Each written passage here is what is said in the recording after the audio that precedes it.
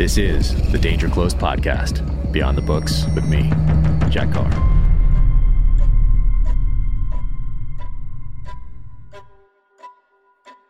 Welcome to the Danger Close podcast, an Ironclad original presented by Navy Federal Credit Union. My guest today is Doron Keidar.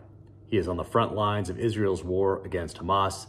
His unit was mobilized on Saturday, October 7th, and he has been in the thick of it ever since. And now, without further ado, Doron Keidar.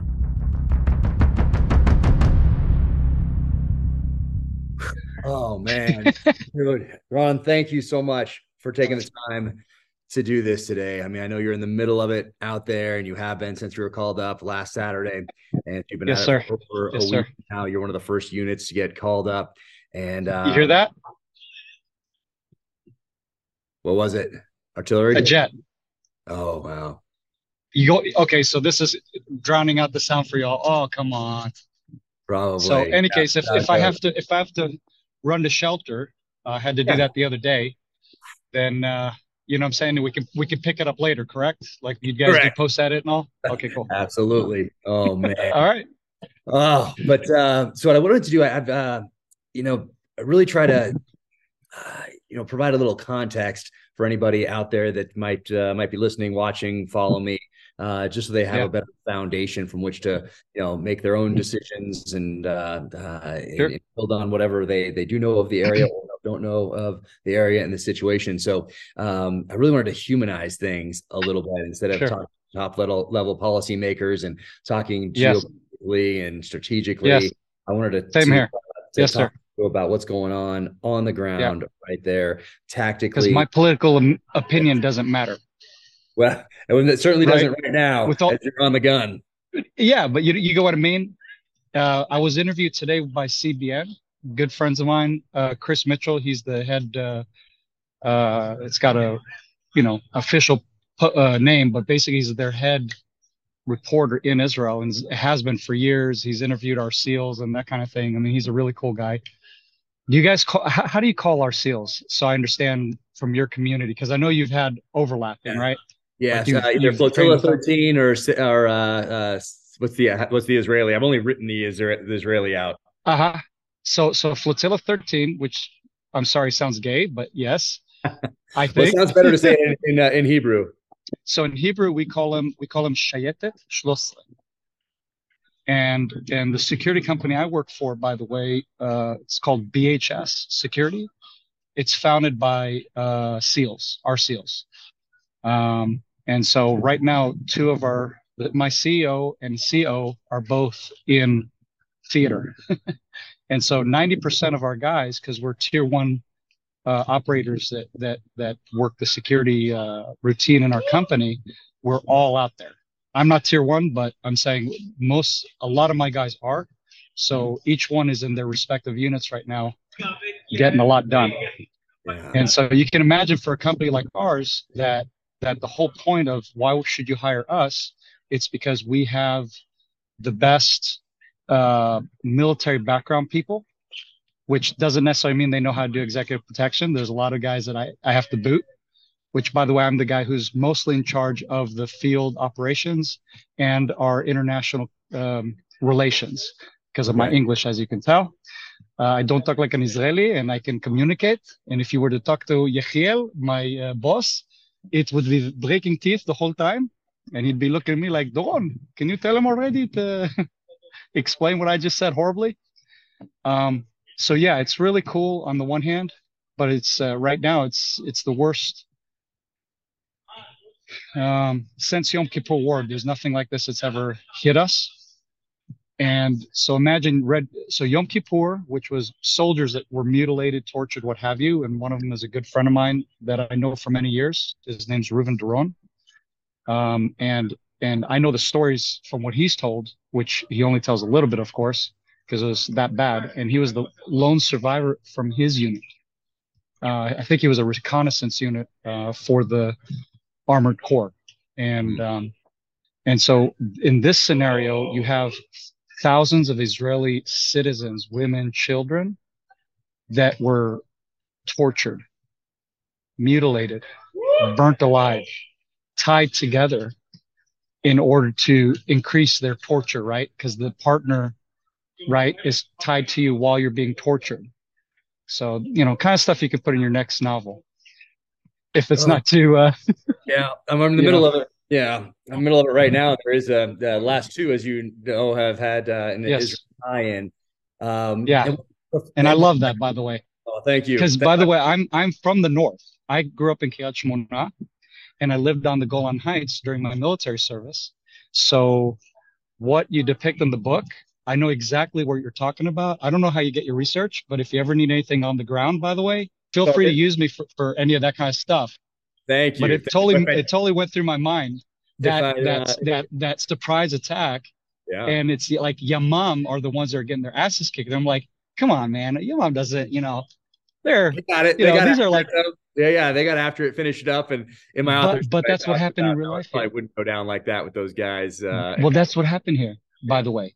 yeah. Okay, so we can't talk about it yet until it's publicized, but we have good friends there, and some of them wanted to be in my detachment actually, but we the military's dumb. So long story short, they can't join my unit right now. But the losses for those guys are heavy, and I'll be able to tell you later. But put it like this, right? You're well trained. You have everything, dialed in. But there's civilians being how would you call it? I mean, they're like what's happening to them. Point is, these guys got chopped down really bad because their emotions got the best of them. They ran into the homes, and the homes are elevated here, kind of like in Florida in some places, but cement. And so when they went in to do, house clearing, they would then come out, and the terrorists would, in some cases, hid underneath and then chop them down. You know, I mean, hey, kudos to those guys. They did a good job. I mean, you know, good job on your tactics. And so lots of heavy losses for the Imam and every tier one unit in the country. Man. So And I did want to yeah. ask you, where were you when you found out last Saturday, so over a week ago, what was happening, and how did you guys mobilize? Okay, so last Saturday, so I keep Sabbath, right? My family. I'm not on my phone and that kind of thing. And what happened was my wife wakes me up.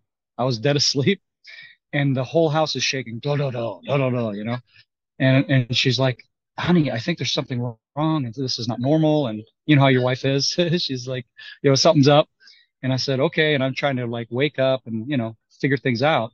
She said, I think something serious is happening. I said, okay, let me check my phone. So I pick up my phone and we have our unit messaging system. And sure enough, that thing is like loaded, raw, hundreds of messages. I'm like, oh crap. Oh crap. I was like, here we go. So I'm already, you know, switching gears to get my crap together, and I'm going wherever it is, whatever it is, I'm going. So I have no clue what it is, right? And we don't have a TV in our home.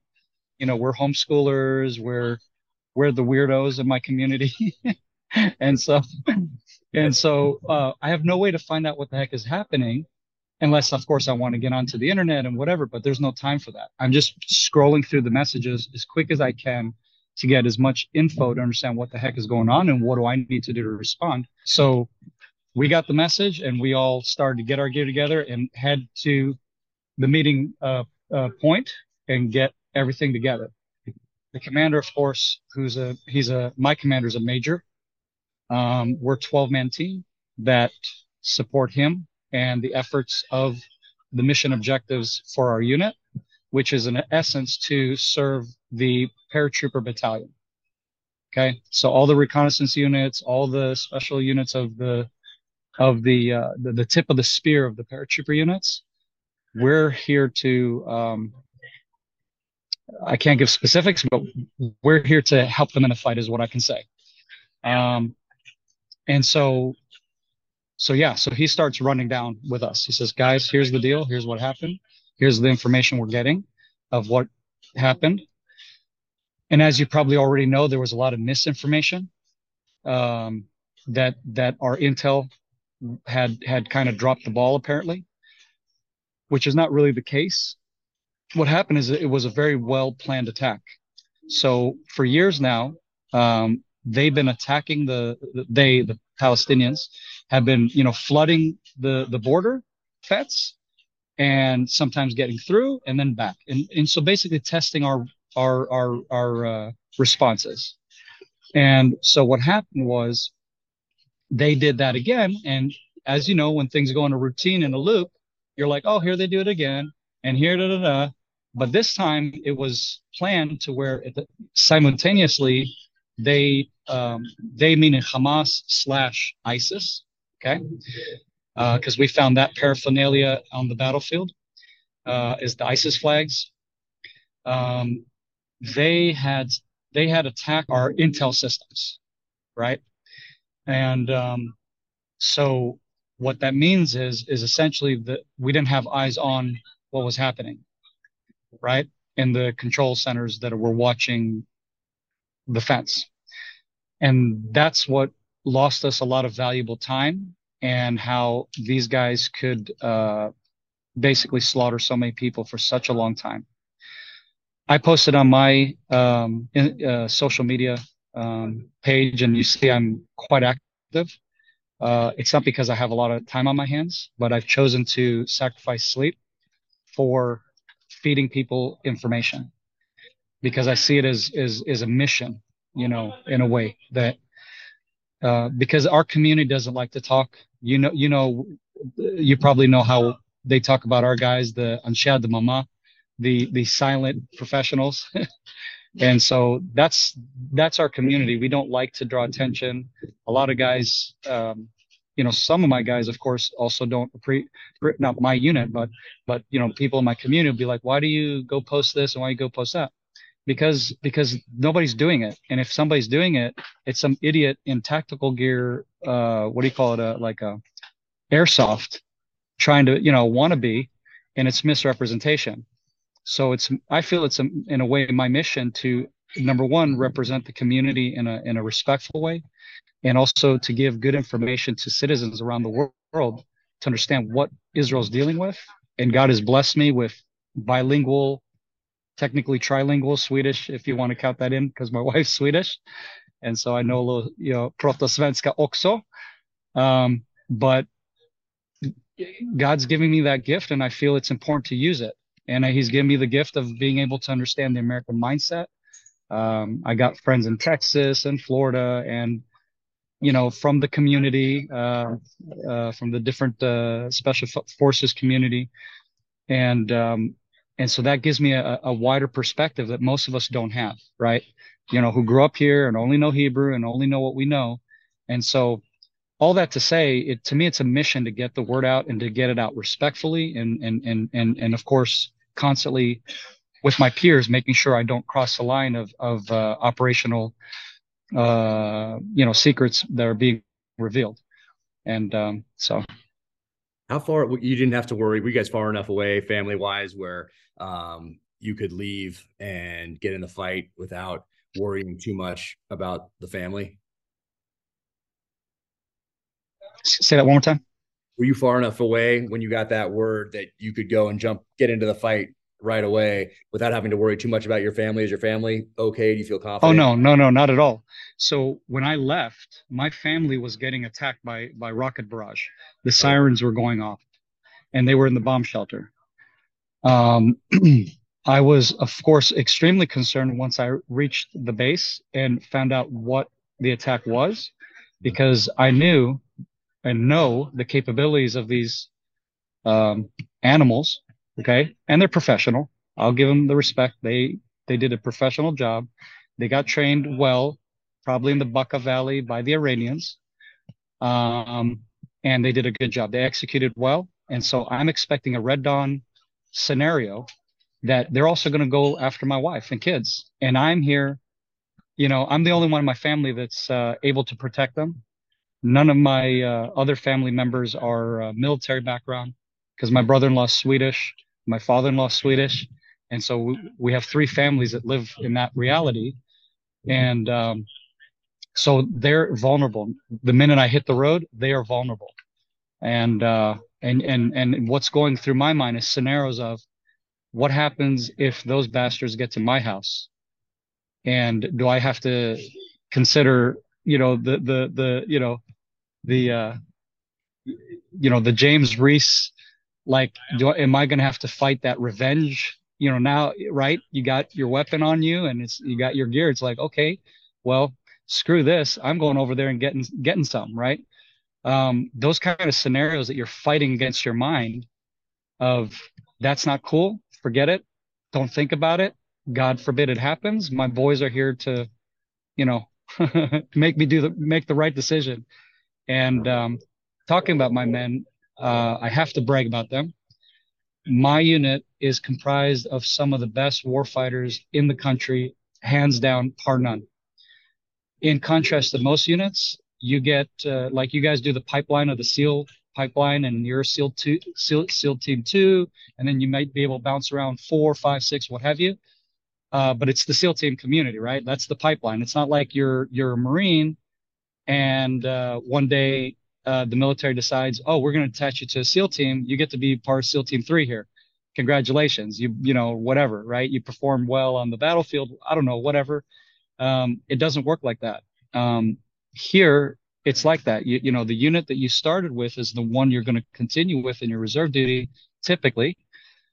And so the unit that we comprised and that's doing what we do, and my major who got the request to create this unit for the paratrooper battalion, because we actually started elsewhere for the much more specialized community.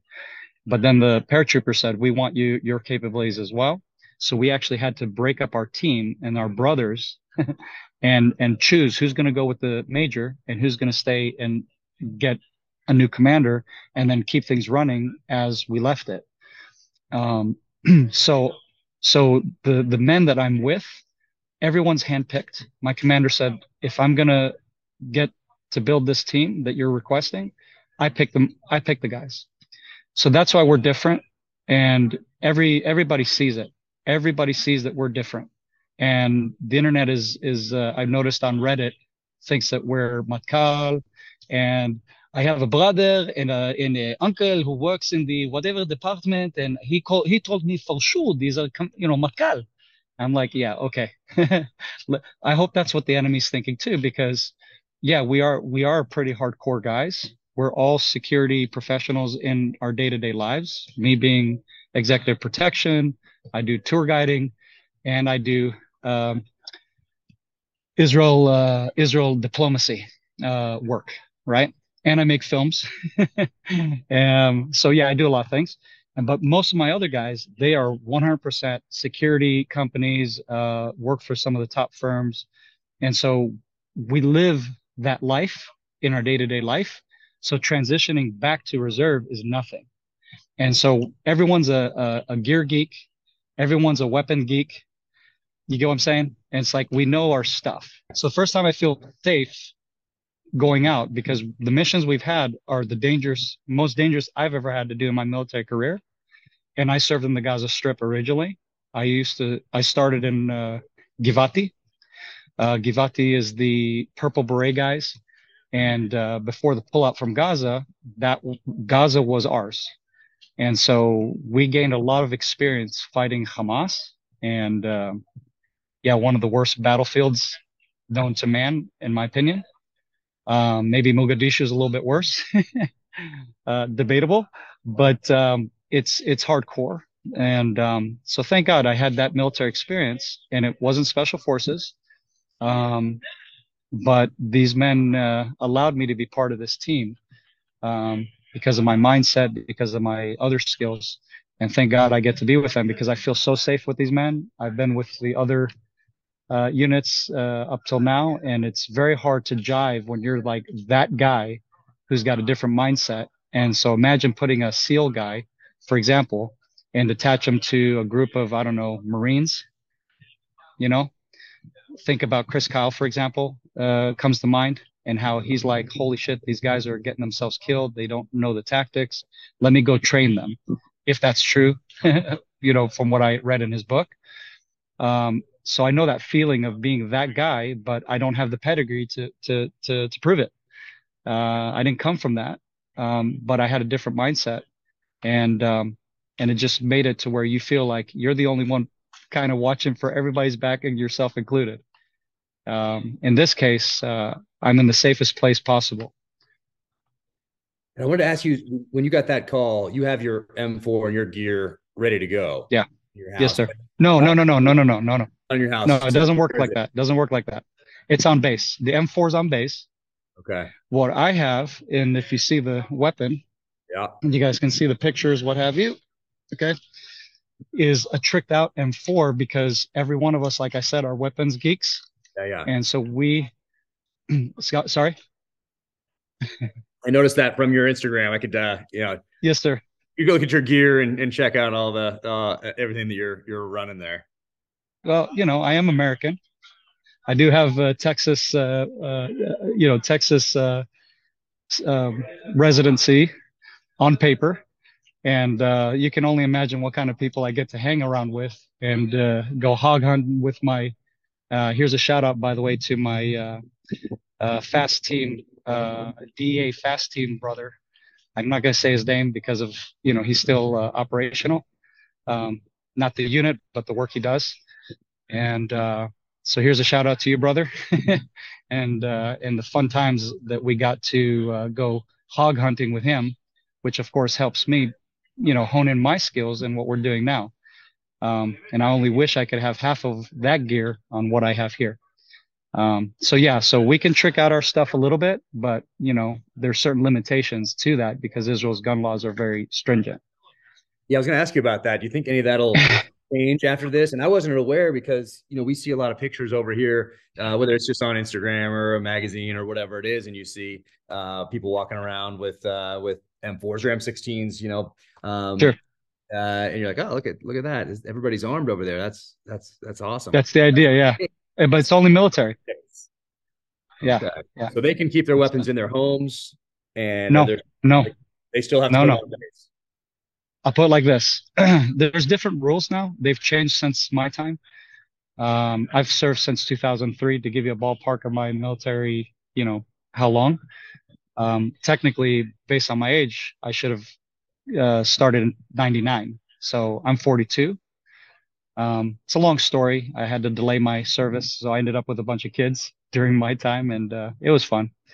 So during the 2003 era, the weapon was with you all the time, and then that changed, and some idiot decided because they're afraid of negligent discharges that the weapons stay on base, or they're afraid that the weapons will get stolen from the homes because it wasn't properly stored and locked away. Because nobody has gun safes here like you guys have in the States. You know what I'm saying? The gun culture that you guys have in the States does not at all come close to what we have here. So it's on base, and or if like now I'm on duty and let's just say we were to get downtime and I get to go home, I go with it. It goes with me and it has to stay with me the whole time. It doesn't go out of my sight. So that's, our gun laws are very stringent because again, we have terrorists that if they steal them, we'll use them to commit the atrocities that you guys heard about and that we're now trying to eliminate those threats that have come onto our civilian population. Yeah, I just had a Yeah. different idea, I guess, because of as Yeah. reading, reading Time Magazine, Newsweek, looking at Encyclopedia Britannica or whatever, and seeing those black and white photos of the kibbutz, in the 50s and 60s, and people are out there with old rifles just defending. I mean, women standing guard, standing their post, Yep. Yep. and they're incredible photos. And for whatever reason, Yeah. that kind of morphed for me anyway into I'm seeing people walking around with M16s, iron sights, Yeah. thing, just in the streets, probably in the 90s, early 2000s, before things like you said changed. Yeah.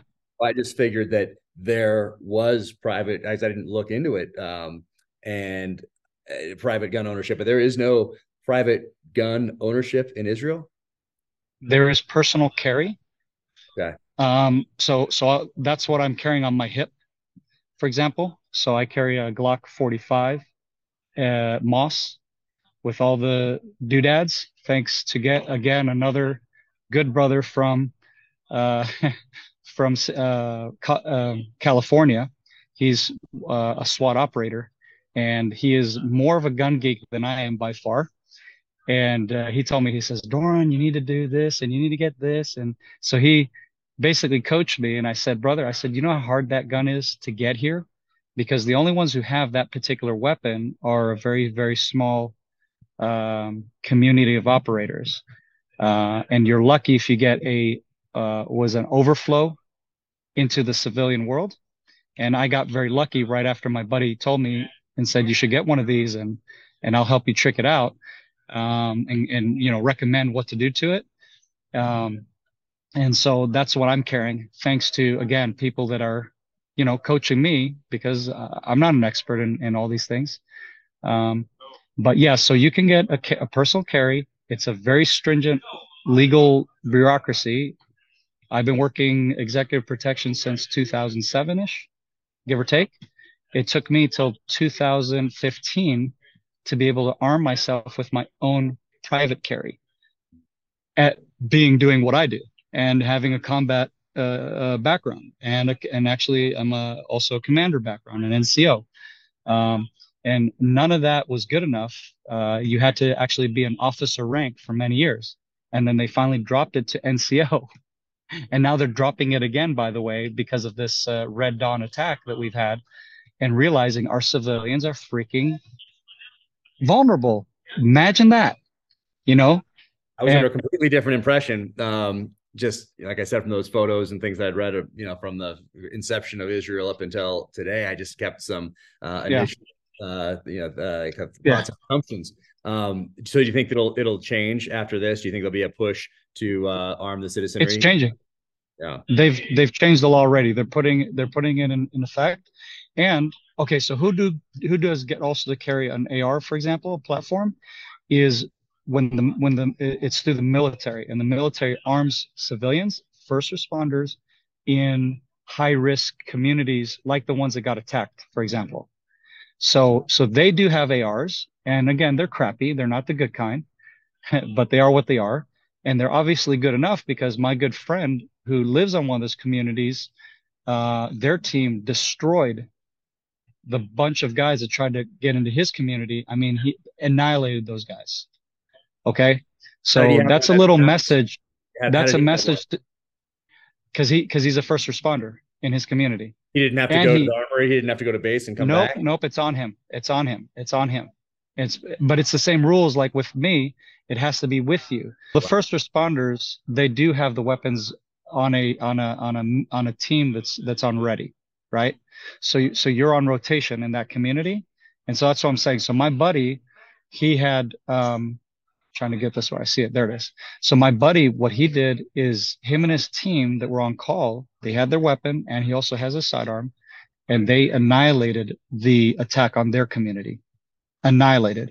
Another good friend who used to be a team member, by the way, in one of the other communities, terrorists broke into his house. Horrible mistake. He's one of the fastest, most accurate shooters I know. That guy hit the dirt or the floor, the hard floor rather, before he even knew what hit him. So a message to our enemies: yes, our gun laws might make it hard for us to defend ourselves and what have you, and that's debatable for whoever wants to talk about it. I'm not going to make an issue about it. I'm more American-minded in the sense of, you know, I think people should be have the ability to defend themselves, but I also take it a step further, and I feel that if you are armed, you have to have training, because a trained armed civilian is much more effective than an untrained one who is actually a danger when something happens, and they just go firing at will, and you actually kill or wounded other people that, you know. So that's my opinion on that, and I know a lot of the American crowd might, you know, get a little up in arms about it. That's fine, you know, it's my opinion, and I'm entitled to it. So yeah, we have people like myself. We train year round. We are part of shooting clubs. Shout out to the IDPA here in Israel. I train with them all the time. One of my team members, by the way, or two of them, are IDPA shooting instructors. So I get trained all the time. So every one of us, if you're going to engage with us, you're going to wish you didn't, because we're keeping it fresh. Yeah. Yeah. Describe your last week. So when you packed up your vehicle, went grabbed your weapon, headed to your staging area, what's the last week been like for you? It's been hell, to put it plainly, um, because everything has hit us so fast, and it's been very hard to, to catch up with the changing events, right? And so for the last week, it's been day one trying to get intel and understand what the heck we're up against. Number two, let my major and his commanders above him drop plans, and then get gear, get get get get zeroed in, and operate, execute missions. And so what it has been then, therefore, without giving too much details, because my major made sure to tell me that I got to be very careful about what I say.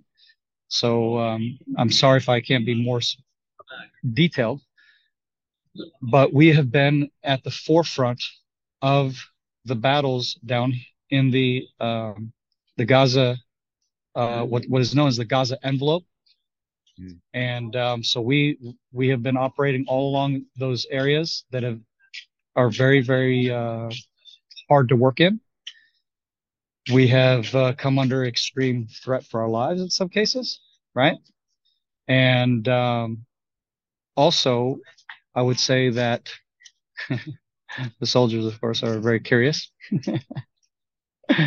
um, they're not used to people doing interviews, I as you bet. can tell. I bet. Well, after we're done, be So sure and tell them I said hey, and please give them my best.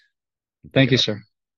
So yeah, so so again, it's been drawing up plans, execute, drawing up plans, execute, and of course, get a little sleep.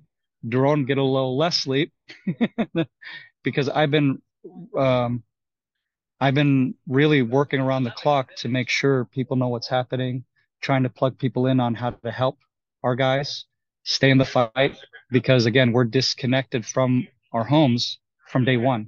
So of course, the your what's it called in English? You're missing your family is increasing every day.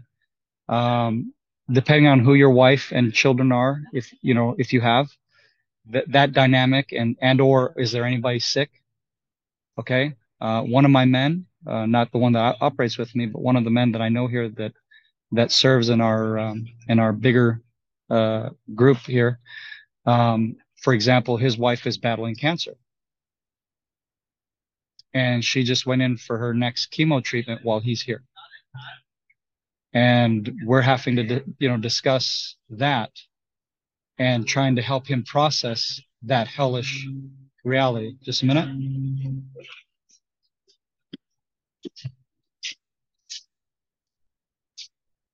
Okay, that's our people. We're good. Whew. Yeah. Good. So, um, we're yes, sir. So it's you can imagine. So everybody has a different dynamic. I've been very blessed with a very strong woman and a very strong family dynamic that is helping the home front. Simultaneously, my brother-in-law, who is a pastor of a church in Dallas, Texas, at Uncommon Church, I think it's called Uncommon Church, in Dallas, Texas. They have a big Israel flag that they put up, and their church is off of one of the interchanges or highways there. So like whoever's driving past there sees this big Israel flag at the church, and so he's come in and left his wife and kids back home in the States to help us, right? To help us via my instruction of, I'll give you an example, because we rush to the battlefield and to our mission objectives, then you have to catch up with logistics and whatever, right? It just is what it is because my guys they're pipe hitters. They're eager. They want to get in the fight. We don't need anything fancy. Just give us weapons and we'll sleep on the dirt if we have to. So at the same time, we're older and we need better sleeping conditions than we used to, be able to tolerate. So we got air mattresses for everybody, right? So we can basically save our backs and whatever limbs. Um, and stuff like that, little things like that, that it's pinpointed, right? Because I'm here, I know what's needed. Again, there's a lot of civilians and a lot of efforts to support the troops and money that's being raised, but um, it's a lot of it also unfortunately gets wasted on things we don't need. So that's my mission, is to use my nonprofit that I have in the States, which Yeah. What is has that? been, what's the nonprofit? Yep. Have linked to it in the past, but what is Yes, it? sir. People find it. It's called, if you just go to our website, it's cryforzion.com. Um, that nonprofit is for educating on Israel and the Temple Mount and all that pertains to that. But also, it's actually a caveat from what I did back in 2012 called Project Gideon, inspired from the story of the biblical story of Gideon, the few against the many.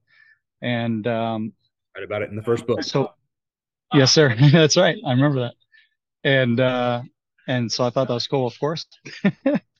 And so what I did is I raised funds to help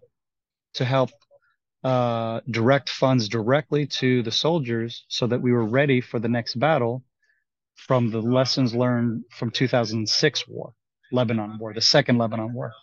And so I started Project Gideon. And so it's all the same account. It's just that the naming and the education has changed, but it's the same 501c3 that basically meets different specific needs. And one is preparing communities to defend themselves. So I'm, for example, purchasing weapons for people that are going to get their gun license now, and that I've preached to years for to get your gun license. I'm like, brother, you serve in the special forces, get a freaking gun. What is wrong with you? I don't need it, And now he calls me up and I said, hey, how's it feel to be unarmed? And so I said, get your paperwork together and I will buy you a gun. It's that simple. So that's example of where those funds go. It's where it's needed, and it's yeah, just like you execute any mission, right? You're on the ground, you see what you need, you adjust, you better your position, you make adjustments where needed, and then you're smoother in your operation. And so that's what I'm doing for my guys, and then other guys all throughout that are feeding me with intel and saying, I'll give you another example. Up in the north, we just took care of a group of guys of the first responders I talked about that needed communications, radio communications. Done. We got it. We have the funds because of people like you who have been sending support to us and praying for us. That makes us make that happen for these people and meet the needs where they're needed. And it's not just random, let's buy 100 radios and then just to distribute it randomly. No, I'm meeting specific needs, and I don't just give every guy who comes knocking on my door saying I need this. I say, okay, what are you doing? What's your operation? What's your plan? If you're not serious, you're not getting nothing from me, with all due respect.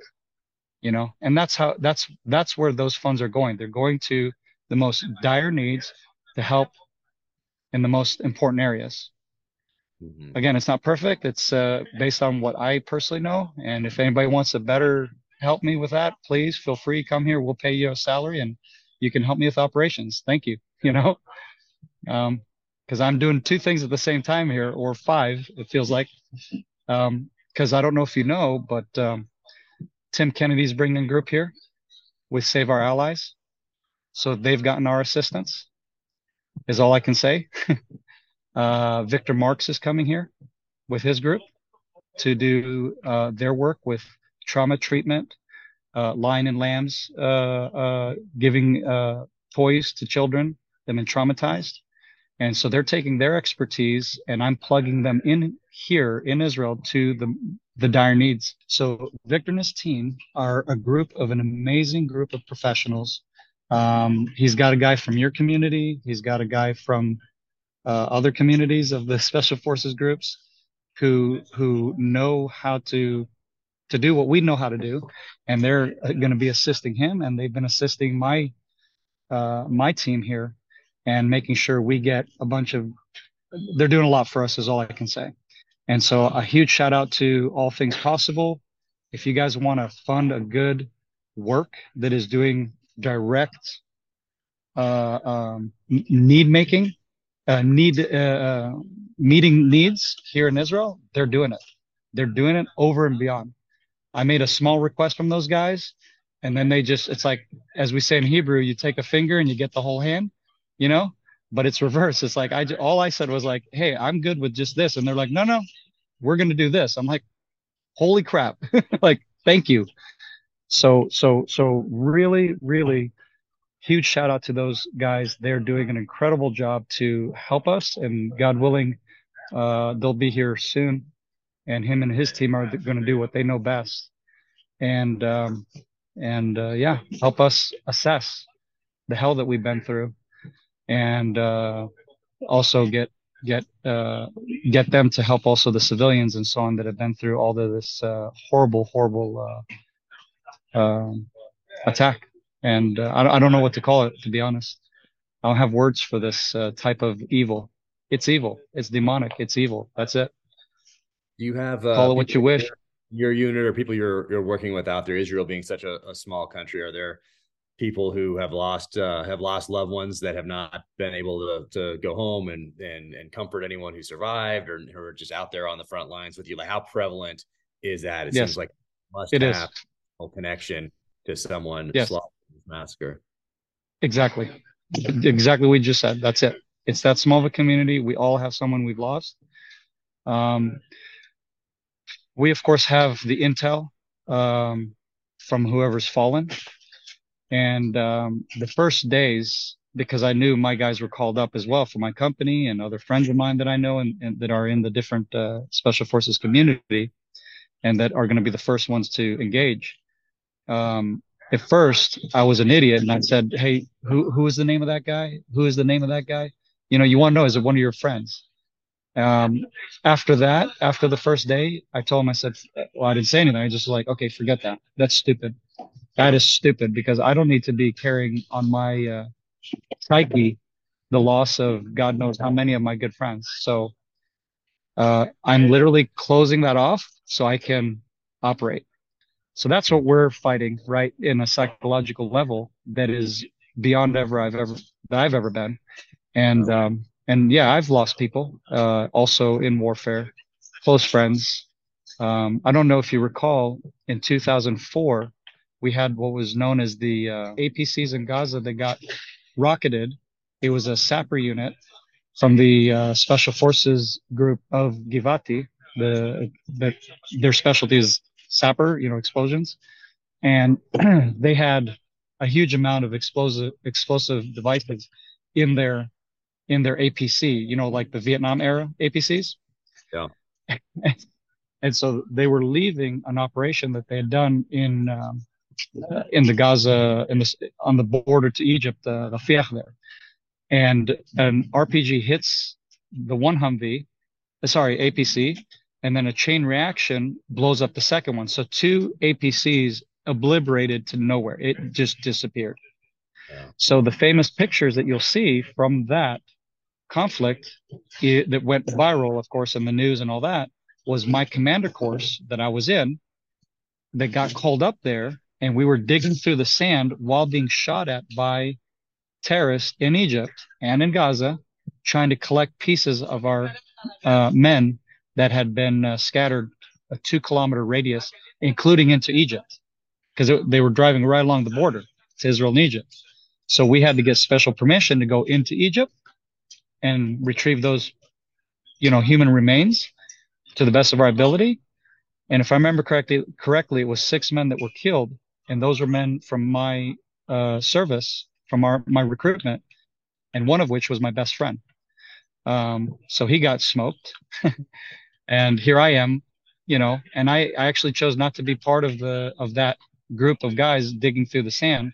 I stuck to other operations on that particular day because I could not stomach doing that. You Yeah. know, just the thought of holding a piece of my best friend's, you know, remains. So yeah, we've been there, we've done that, we have the experience, we've lost people, we know what it's like, and but again, we're trained and we're experienced, and we're bringing all that to the plate here in our capabilities in my unit, and there's plenty of other units with our capabilities that are, we're going to give these bastards hell, is all I'm going to say. They're going to regret ever doing that to us. If you look at last Saturday, Sunday as phase Yeah. one, let's say, of a Yeah. Hamas operation incursion Yeah. into Israel, slaughtering innocent civilians. Proxy Iran, proxy Iran, So proxy Russia, because we're yeah, taking attention off of Ukraine. I'm a conspiracy theorist, right? You can call me what you want.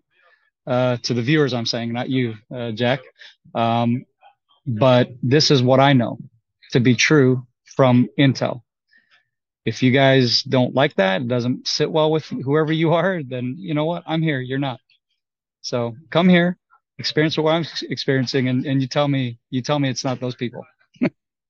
so if that's a So phase one, and what you yeah. know about your enemy from living in that region, from living essentially in that Gaza envelope, having been there, what do you think the end state of, let's say, a phase two is? If phase one was going into Israel, committing these atrocities, and then getting back to Gaza or sacrificing themselves for the cause on in Israel, what is their plan, do you think, for phase two? Is it to draw Israel into Gaza and have roads heavily IED'd and draw Israel in there to have as many casualties as they can, to have as many, that CNN effect where as much collateral damage put up there across the world stage? Is that a plan to distract from other geopolitical events like, let's say, U.S. Israel Saudi normalizing relations? What is Yeah. phase two, do you think? I think what you said was spot on. I can't say for, it does, I'm sorry, but let me just say what you just said is a very, very good assessment, is what I'll say. And And we're if that is prepared. a And phase, again, we're yeah, prepared.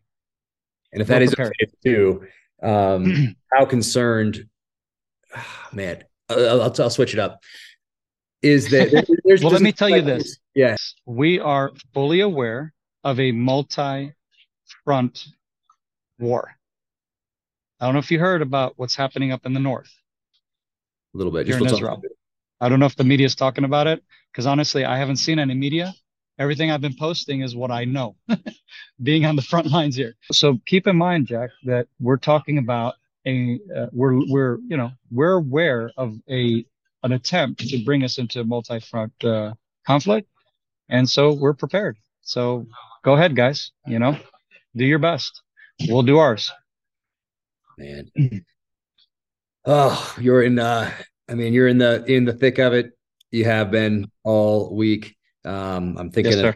A guys. week plus now. It's been a week and 2 days. I'm counting, Yeah. Jack. I'm counting these days. Okay, it's Yeah. those 2 days are valuable 2 days away from our phones. Uh, when you're talking to the guys out there, like the guys who just stopped by, uh, it would seem that they're at the tactical level. I'm just guessing that no one is going to settle for a return to the status quo after what just happened, meaning a tolerable Yeah, level of violence coming out of Gaza. I will tell you, that's the sentiment of the people here. But again, as a commander in the Israeli army, in the reserves of my detachment, we follow orders. Yep. And so we're going to have to do what we're called to do, and that's what we're focusing on. And my political opinion and or what I would prefer is, like I said originally in the beginning here, is irrelevant. It is relevant to me, absolutely. Would I like to see Israel step up our, how would you call it? Yeah, that the status quo needs to change. Absolutely. I don't agree with that status quo.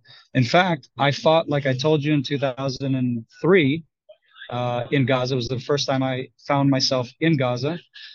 After the pullout in 2005, ever since, I feel personally like the nation, mainly the government, has let down our citizens along the Gaza envelope here. That's my opinion. I was fully aware to lay down my life to keep them safe here. And throughout the years, I've come here and developed relationships with the first responders, trying to help them, by the way, get ballistic helmets, proper ballistic plate armor for their day lives to secure these communities, and they're lacking those things simply because any of the gear that they have is dependent on the funds that is raised by that local community, right, to kit them out. And so your preference is going to go to medical and what have you and what have you. So something like a ballistic helmet or plate is going to be secondary, and or that ballistic plate has been hit with your engagement with the terrorists, like some of my friends that have engaged with the terrorists. So now you need a new one. Well, tough crap. We only had enough for one for you, brother. And so that's the problem. And I'm trying to help them as much as I can because I feel a personal need to be involved in however I can to restore that safety and security to these people that I felt like many of you felt when you left Afghanistan. We left them vulnerable. That's not what we fought to do. We didn't fight and lose men just so we could up and leave and let the whole area turn to crap. I'd encourage people. Are you still there? Oh, there we go. I'd encourage people listening to look at a map of it. Like, start with geography. Go look at a map. There you go. Of Israel. See where Gaza is. See where the West Bank is. See where Hezbollah is in the north. Look at where Egypt is. And I think understanding geography is a foundational element that allows you to understand what's happening in Israel right now. So I encourage people who are listening or watching this, if they're not already aware, to pull out a map and just look at that terrain, look at that geography. Look who's to the west, look who's to the north, look where Gaza is, look where Egypt is, and just get a better sense of what's going on down there. Yeah. And it's so hard for me, and I know untold thousands of others, to just watch this on the news and think, if only there were people who were armed to defend against a version like this. And essentially, you're living next to an armed garrison that wants you dead, with leadership and organization that wants you dead. I mean, like this, and I'm pointing like a few hundred yards away. Like, there it is. You're right. And I'm not right. For some reason, I can't defend myself. I can't have an M4 or a Galil or something like that in my home to defend my family. When the threat is there, and the people telling me, I mean, they're not too far away in maybe, or in government offices, but I'm closer. Oh, yeah. I'm right here. I'm the first line of defense for Israel. And it seems like that first line of defense could be so much more powerful and better utilized by arming the at least allowing them to take the defense of their lives, their families' lives, the country into their own hands. Because as you know, being in the industry that you're in, those politicians certainly are surrounded by people with guns. That's exactly it. I mean, it just seems like, those people who are making these laws are surrounded by people defending their lives, utilizing fire. People like me. Exactly. Yeah. Easy to make that call when you got a guy like me on your side, right? It certainly is. In a secured building. And then here you go. Easy. The Gaza envelope, not allowed to defend your life, the lives of your family members, your community, your country. I'll tell you this. Yes, sir. I'll tell you this. If anybody's interested in helping these first responders, you let me know. I will get the funds and the means to those men, those brave men, those heroes. By the way, let me highlight one gentleman, a cop. There was a cop who saved 500 lives. 500 lives. I posted that on my social media. You can go look it up on my page. I want to shake that man's hand because he did the unbelievable. It's one thing for a guy like me or one of my guys who are very well trained. And as you know, Jack, the law enforcement in the United States isn't that well trained, at least not your beat cop. And that's what this guy was. He was not some high swick nothing, but he stepped up to the plate and helped defend and get those civilians away and got wounded. And his only words were, "I wish I could have saved many more," or "I knew I could save many more," he said, to translate his Hebrew statement better. "I knew I could have saved many more." Wow. I love these kind of people. Um, we're trying to, for my family and my capability we're trying to acquire a proper security vehicle. I know some of these first responders also want that, but the reason why I want one is so I can help and assist them because I have uh, a ton of gear. Let's be real. I mean, I got a ton of gear. I'm ahead of the curve here to most people. I have my body armor. In fact, one of my guys who's going to go help them, I told him, you go to my house and you go get what I have left behind and you join the fight. You join these men. You're welcome to anything I have in my house. Take it because I had to go real fast. Um, so yeah, so one of the things I'm trying to acquire is a proper vehicle, and I think we're both on the same mindset of what that is, and it's not the Land Rover. Sorry, Toyota's better for many reasons. Listen, I love the Land Rover. It's a beautiful car, but it's total trash with the electronics. So the British messed it up there, and I don't want a headache. So Oh, man. And I want you to get some sleep, and I appreciate you taking this time. I know we keep going in and out here because you're on the front lines, but yes, your sir. Instagram, people want to follow you on Instagram and link to the things that you have going Yes, on and sir. stay up to date with what you're going on. What's that Instagram? It's just my name. I think it's either Doron Keidar or Keidar Doron. Doron, not Dorian. Doron. Keidar is my last name.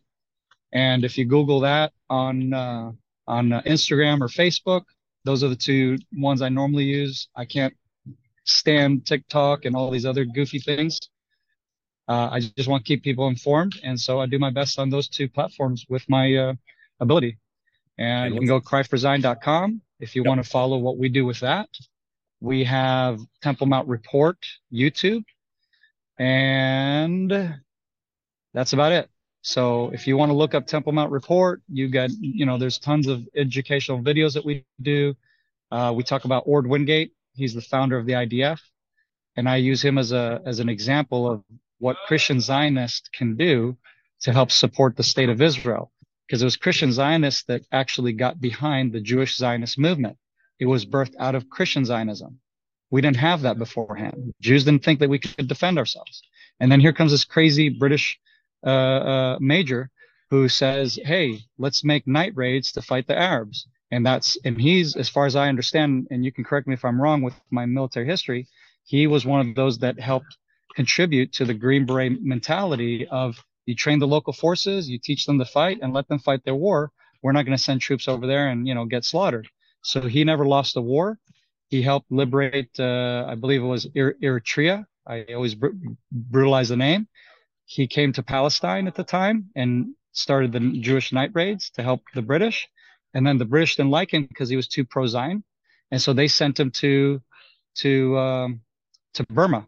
And then his plane is believed to have been, messed with by his other haters. And the plane went down with a bunch of American soldiers. So he's buried in Arlington Heights. But our offices, the Cry for Zion offices, were in the former residence of Ord Wingate. And so I know a ton about, Ord Wingate and him being the father of the IDF. He is the father of the IDF that nobody knows about. Diane, the eye patch guy, he Yep. was his soldier. He trained him. And any case, so we have educational videos like that highlight these people. And so the vein in which I operate is in Christian Zionism, educating Christian Zionists. That's my target audience. That's my personal background. My father was a Christian Zionist. He served in the Navy in World War II. He lied about his age. He was 15 years old, and then learned electrical engineering apparently through his military pipeline. And when he went into the civilian world, was one of the top contractors that built Fort Lauderdale in Miami. And then he got contracted by a good friend who knew he was a cuckoo Zionist and loved Israel. to be one of the contractors to build the bases here in Israel as part of the Sinai Agreement. So that's how I ended up here with this goofy accent and my American heritage. And then years later did Jewish conversion. And so my story is very much connected with the Zionist, Christian Zionist, Jewish Zionist vein, because I see those as a spiritual cause that if it's not grounded in something and it's just like, well, it's a good idea. Well, that's nice for you, but I need something more than that. And for me, the inspiration is God's word. It's the scripture and how you put that into action in your daily life, and what we do. And so I see a pattern here that when you have people who have good deep roots, um, and know what they're doing and have a good cause, then it births amazing results. So the rebirth of the state of Israel, thank you to the Christian Zionists and people like my father. The rebirth, not the rebirth, the first fighting force since the Maccabees, thank you, Ord Wingate. Okay. So we have a lot to credit the Christian Zionists. And again, it's a very general term. There's a lot of Christian Zionists personally I don't like, because I think we disagree. Anyhow, we have a different opinion, and I know that can get a very marred idea. But what I'm talking about is those who are grounded in Scripture and have a very good understanding behind what they're doing. And there's many people that I work with that do that. And the whole purpose of this is to bring forth God's plan for the state of Israel, the people of Israel, and the world. And that is essentially what I do in a nutshell, behind security and other things that I do. I want you to go get some sleep. But if there's Yes, one sir. thing that you want, let's say Americans specifically to, or the rest of the world really, but Americans specifically to know about the last week, and what you're doing on the ground there, what would that be? I just want you to know that our people have been slaughtered. They have been raped, mutilated, tortured in unmentionable ways that I can't go through. And I'm actually not even sharing those things because I don't want the enemy to gloat over what they did to our people.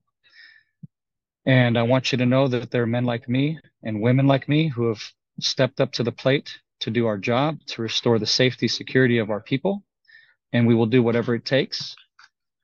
And I want you to know that at the same time, we're struggling through our mission, because it does take a toll physically, emotionally, and all that.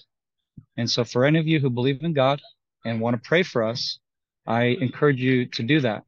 Pray for the men and women, pray for the civilians who have been shell shocked, who I have to restore trust in, because when a little child now sees me, he sees the jihadist scumbag that did horrible things to either his own family or to his neighbors. And so we have to win hearts and minds of my own people, hearts and minds of my own people. Who would have ever thought of such a sick scenario? And thank you, Hamas and ISIS and Iran and Russia, for your dirty, dirty, merciless, heartless tactics. But the dogs of war are we're preparing, and we're coming to get you. You attacked us, we're coming back for you. So that's what I want people to know. We've made our resolve, and yes, it's hard. I'm not going to lie. And we feel those prayers. I feel those prayers. When I go on these missions, I've been the coolest, calmest I've ever been on any mission. And it's been the most dangerous missions I've been on in my life, in all of my military career. So thank you for all of you praying for us. Please keep praying for us, because we need that heavenly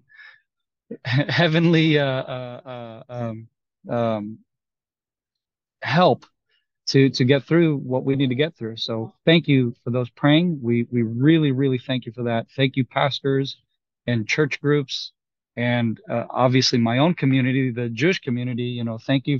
I've gotten many responses that our synagogue's praying for you all. Thank you, every one of you who are praying for us. God bless you guys for doing that, because we need your prayers and we appreciate your prayers. So thank you.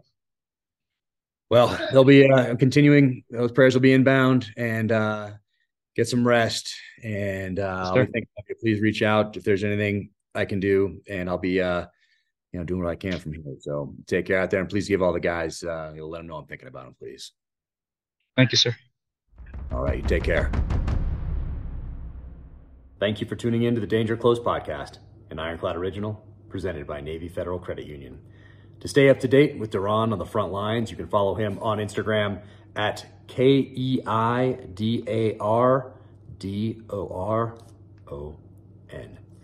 You can follow me on the social channels at Jack Carr USA. OfficialJackCarr.com is the website. Click on shop in the upper right-hand corner for the merch.